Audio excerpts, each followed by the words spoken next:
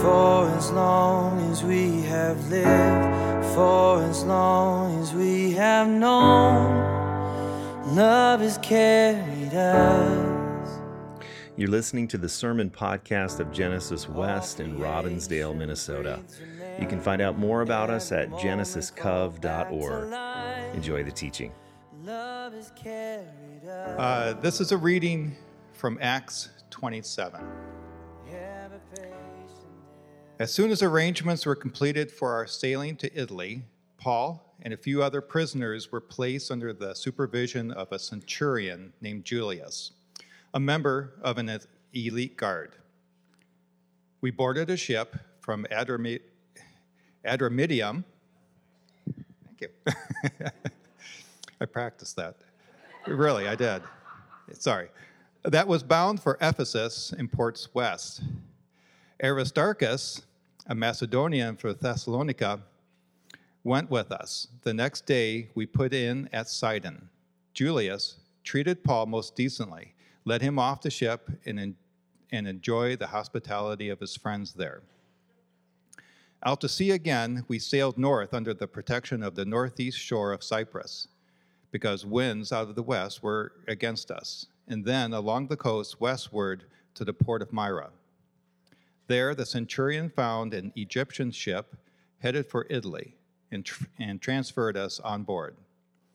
We ran into bad weather and found it impossible to stay on course. After much difficulty, we finally made it to the southern coast of the island of Crete and docked at Good Harbor. By this time, we had lost a lot of time. We had passed through the autumn equinox, so it would be stormy weather from now on through the winter. Too dangerous for sailing. Paul warned, "I see only disaster ahead for cargo and ship, to say nothing for our lives, if we put out to sea now." But it was not the best harbor for staying the winter. Phoenix, a few miles further on, was more suitable. The centurion set Paul's warning aside and let the ship captain and ship owner talk him into trying for the next harbor. When a gentle southerly breeze came up, they weighed anchor, thinking it would be smooth sailing, but they were no sooner out to sea than a gale-force wind, the infamous nor'easter, struck. They lost all control of the ship. It was a cork in the storm. We came under the lee of the small island of Clauda and managed to get a lifeboat ready and reef the sails. But rocky shoals prevented us from getting close. We only managed to avoid them by throwing out drift anchors. Next day, out on the high seas again and badly damaged by the storm, we dumped the cargo overboard. The third day, the sailors lightened the ship further by throwing off all the tackle and provisions. It may have been days since we had It had been many days since we had either sun or stars. Wind and waves were battering us unmercifully, and we lost all hope of rescue. With our appetite for both food and life long gone, Paul took his place in the midst and said, "Friends, you really should have listened to me back in Crete. We could have avoided all this trouble and trial, but there's no need to dwell on that now. From now on, things are looking up. I can assure you that there'll not be a single drowning among us, although I can't say as much for the ship. The ship itself is doomed. Last night, God's angel stood at my side, the angel of this God I serve, saying to me, 'Don't give up, Paul. You're going to stand before Caesar yet, and everyone sailing with you is also going to make it. So, dear friends, take heart.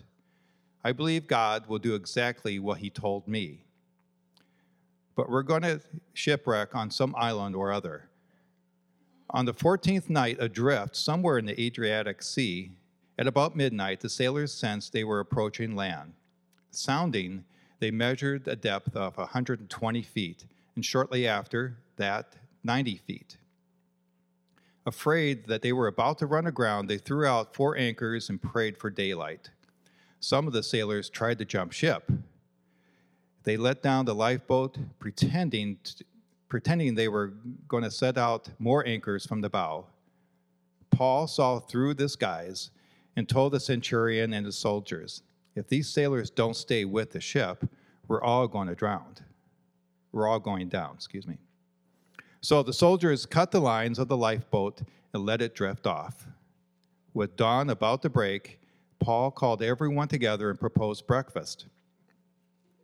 This is the 14th day we've gone without food. None of us has felt like eating, but I urge you to eat something now.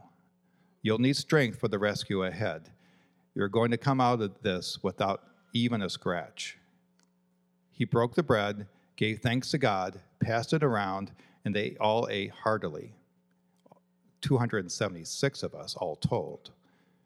With the meal finished and everyone full, the ship was further lightened by dumping the grain overboard.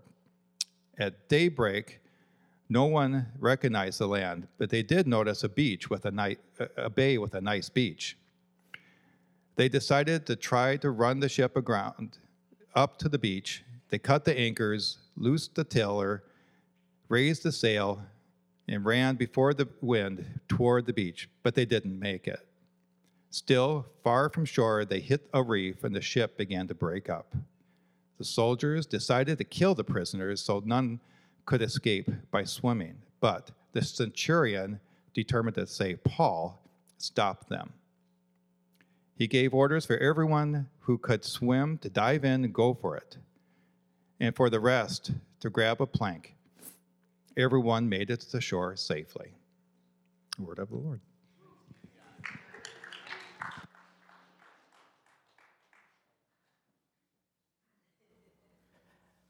I am wondering if someone in the incredible worship team would let me use one of these stands here, if that's possible. I don't know where you are. Can I get a head nod or a just take it from the rest? I will certainly do that. My name is Dee McIntosh. I'm the pastor at Lighthouse, and I am excited to be here with you all this morning. Now, I was told that I don't have much time, given that I forced us to read an entire chapter of the Bible. You know, it's always odd when you come to church and people are like, wait a minute, I have to read all 42 verses, Yes, that's a part of Christian practice here. But so what I'm going to do is I'm just going to jump right in if that's okay. I know that we are in Genesis, but I am representing Lighthouse, and I got my Lighthousers with me. So we're going to do it. There's nothing to it but to do it. So that's an odd context for the church. So let's go ahead and dive in. What we're looking at here in the story of Paul is often a very rarely preached text, but there's so much goodness, ooey gooey goodness, that is here in this message, because what we have right here in the entire 42 verses of Acts 27 is a survival guide to how do you survive the Christian faith. This is what we have, a survival guide. Because the reality is that you all know this, as believers in Christ, we encounter the storms of life all of the time. And what I have found in my journey is that we tend to be ill-equipped for the storms that we are about to endure. Now, the reality is I grew up in Miami, Florida, and when you grow up in Miami, Florida, you begin to realize that every storm is very different from the next. Not every storm has thunder. Not every storm has lightning. Not every storm has flooding and turbulent rains. Not every storm has the winds that cause us to flow and move. But even in the multiplicity of storms, a storm is yet and still a storm. And so what we have here in the text of Paul is how do we endure the storms of life as believers so that when we come out of the storm, we still have the amount of integrity and character necessary to still proclaim that we are in fact those who will show the world that in fact the Son did come to earth. So what we're going to do, I have 7 points, and I got to get through them fast. You see how my speaking begins to speed up? This is a Miami thing. When I get excited, I start talking really fast. So if you can't understand me, I can't help it. I just have to keep talking very fast, okay? So what we see here in this story is that Paul is getting on a ship and he's heading towards Italy. Paul couldn't keep his mouth closed because he spoke too much too soon. He ends up having to get on a boat to Caesar to petition the reason why he should not be a prisoner for Rome. And so Paul gets on this ship. Now, if you know anything about Paul, you would know that at this point in the journey, Paul has already been shipwrecked 3 times. So to begin, don't get on a boat with Paul. You know what I mean? That should have been the number 1 point of the survival guide. Never get on a boat with someone who's been shipwrecked 3 times, right? What are the odds of that? That's like someone getting struck by lightning 3 times. So they get on this boat, and they're heading towards Italy. And as soon as they get on the boat, Paul begins to have some inward rumbling that something is amiss. The number 1, perhaps the first point of our survival guide on how do you endure this thing called the Christian faith is that we have to begin to listen to the inner voice within inside of ourselves. We have to begin to follow the counsel of our inner being. And we see this because as soon as they get on the boat, Paul begins by saying, I see only disaster ahead for cargo and ship, to say nothing of our lives if we go out to sea now. We have to listen to that internal rumbling, which can be very difficult when you're surrounded by people who perhaps know about storms better than you. And so Paul says this. He says we should not go out to sea. But naturally, this centurion is not going to listen to Paul, this man who's a prisoner on the ship. He's going to listen to the ship captain and the ship owner. And so they set out for sea, and as they're out for sea, they begin to notice the small, gentle winds begin to blow and flow, and they begin to perceive and think to themselves that this will be a decent journey, and then the storms of life really begin to rage. I have to say this, that the storms of life is not always chaos and conflict. It's not always when our lives are up in the throes of anxiety. Sometimes the storms of life can be barren seasons. And I say barren seasons not to be insensitive to those women and families that have endured the struggles of infertility, but to mark a very poignant part of Christian faith is that we endure barren seasons that are scripturally present in almost every single chapter of the Bible. Book, I should say. And so sometimes we feel like we're that hamster on that wheel going around and around and around. I'm not where I thought I should be at this point of my life. I'm not where I would love to be. That can be a stormy season. And so as they continue on their journey, the second point is this. They continue on this journey. Paul's inner being is saying something is amiss. There's a storm that is approaching. No one listens to his cry, and then they come across a harbor, a port called Good Harbor. Second point, not every place of safety and security is actually a place of safety and security that is needed for the time in your season. Not every port is suitable for docking.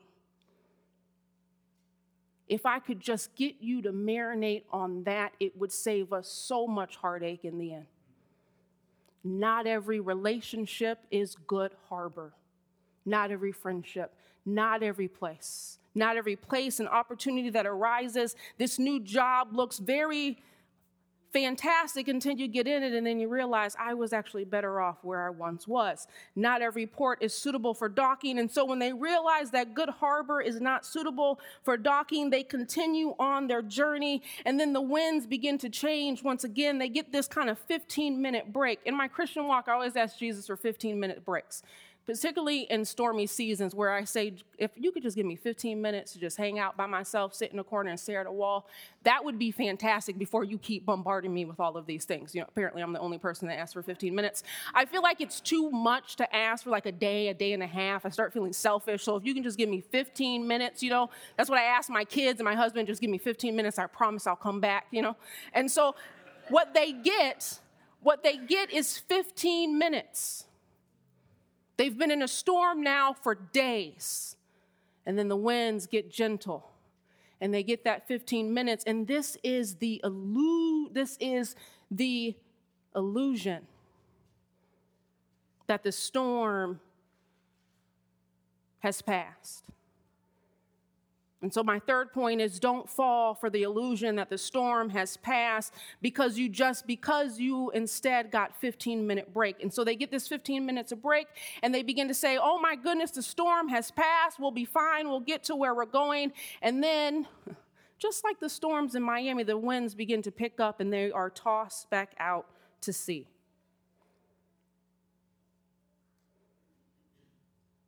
The Bible says when a gentle southerly breeze came up, thinking that it would be smooth sailing, they were surprised when they lost all control of the ship.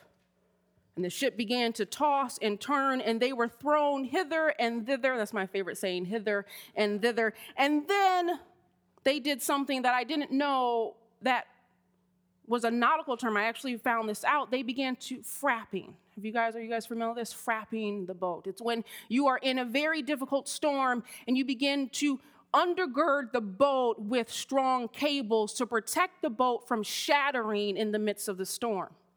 It is at this point where I have witnessed so many believers falter and fail because we fail to gird ourselves in the midst of the storm for the journey. It's this part.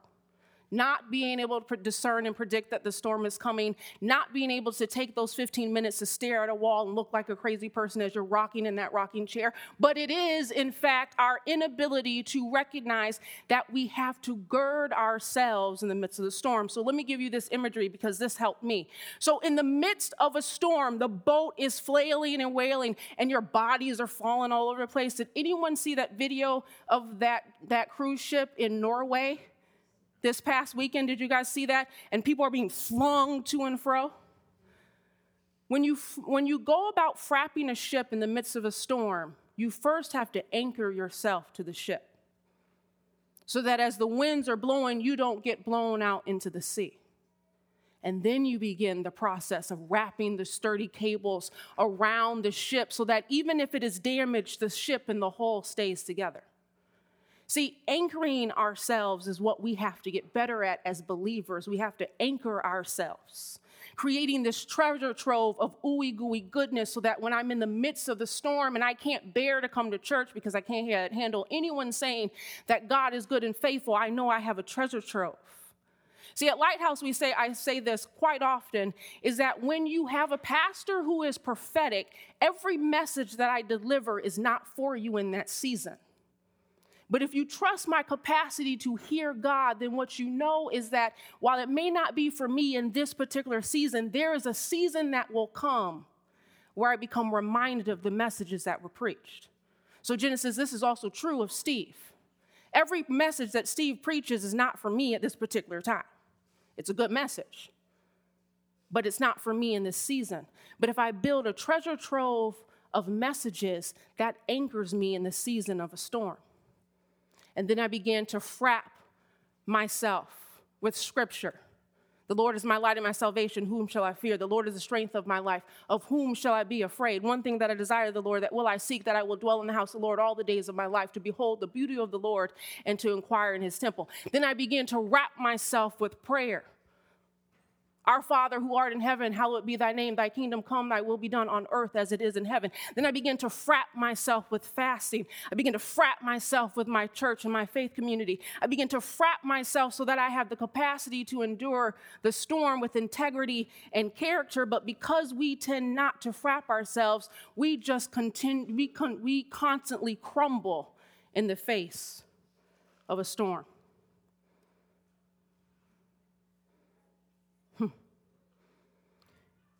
The fifth point is this, is that in the midst of the storm, they do something else that is interesting.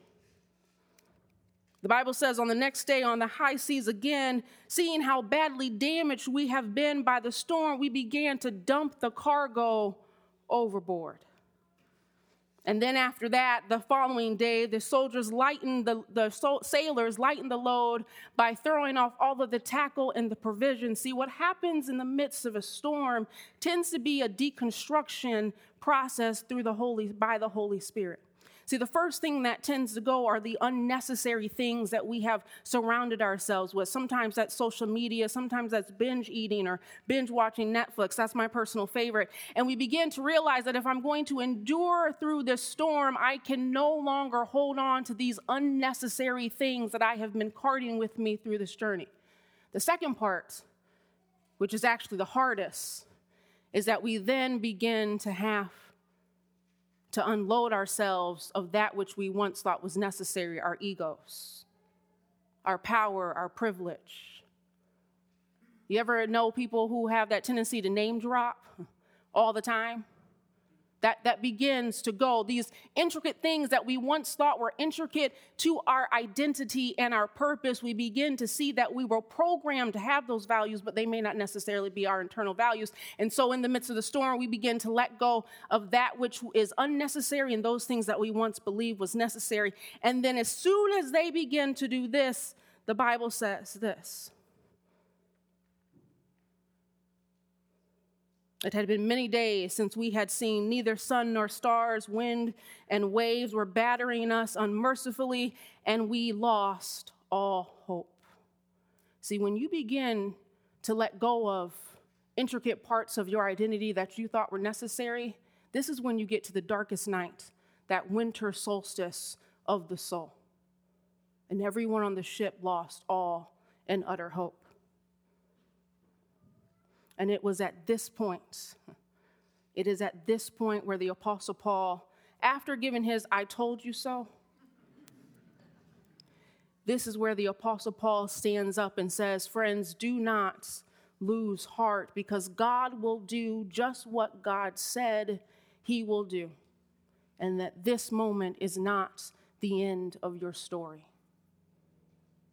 See, when I grew up in a Pentecostal church, when I said that, what I just said, people would begin hooping and hollering and praising God because they understood the truth of that statement. That God will do precisely what it is that God said he will do, and that this moment in this part of the storm, in the midst of all of your hopelessness, is not the end of your story. And then we get to the final point of how do we survive? The survival guide of how do you survive in the midst of the storm? And we see the Apostle Paul doing the oddest thing. He tells them, this is not the end of your story. You will survive. An angel of the Lord has come and proclaimed this to me. And then he says to them on the 14th day, after they have spent all of these 2 weeks fasting and not eating because of their anxiety and their worry and their fear, he says, come on, let's have a feast. It's an act of faith to begin to feast while you're still in the midst of the storm, trusting God that the shoreline is coming. And so what does it say that they do? Partook in the Eucharist. They broke bread, and he gave thanks. And it is at that point that their faith and their hope is restored. And then it says immediately after that, that on that night, the sailors sensed that the land was approaching. And then about dawn, at daybreak, they saw that the land was in fact there. And everyone, in fact, survived. We see in this story that is so often not told, a point by point, I see a point by point survival guide to how do we endure storms in the midst of our faith so that as we come out of the storms, as we transition from the storms, we can have integrity and character. It requires discernment and listening to our inner being. It requires the capacity to undergird ourselves with prayer and with scripture and with community. And the most unlikely part of this is that it also calls us to break bread and to feast and celebrate. Psalms 37:3, trust in the Lord and feast on his faithfulness. And it is in that feasting on God's faithfulness that all of those, both believers and unbelievers who were on this ship, come, I think, into the saving knowledge that in the midst of the most terrible storms that we will endure, God has never left our side. You're not going to see Hillsong United write a song about Acts 27. This is not Peter walking across the water and seeing Jesus, tangibly seeing Jesus in front of him. This is a faith story that requires us to wrap ourselves and to undergird ourselves in the midst of heartache and pain and in barren seasons. And so my prayer is that if you go back and read this, whatever storm of life you may encounter and whatever season you may currently be in, that you would remember that sermons are meant to build forth a treasure trove, an anchoring device to help us endure in the midst of life. Pray with me. Father God, I thank you for who you are. I thank you, Lord, for your light and your salvation. Whom shall I fear? Lord God, I thank you that your word says to trust in you, to not lean on our understanding. And what was read this morning in Isaiah, for your ways are not our ways and your thoughts are not our thoughts. Thank you for your faithfulness towards us, even in the midst of the unfaithfulness within church. Thank you, Lord God, that despite our humanity and our frailty, the light of your Son, Jesus Christ, shines through. I pray, Lord God, that you would give us the capacity to continue to walk in our Christian faith, understanding the truth that in every season of life, you walk alongside of us. I thank you, God, for your Spirit, the Ruach HaKodesh that is always interceding on our behalf, and for your Son that sits on the right-hand side of your throne that is also interceding for us as well. I pray that you meet every single person in this room, meet our needs, remind us of once lost hopes and dreams. Revive in us, Lord God, a spirit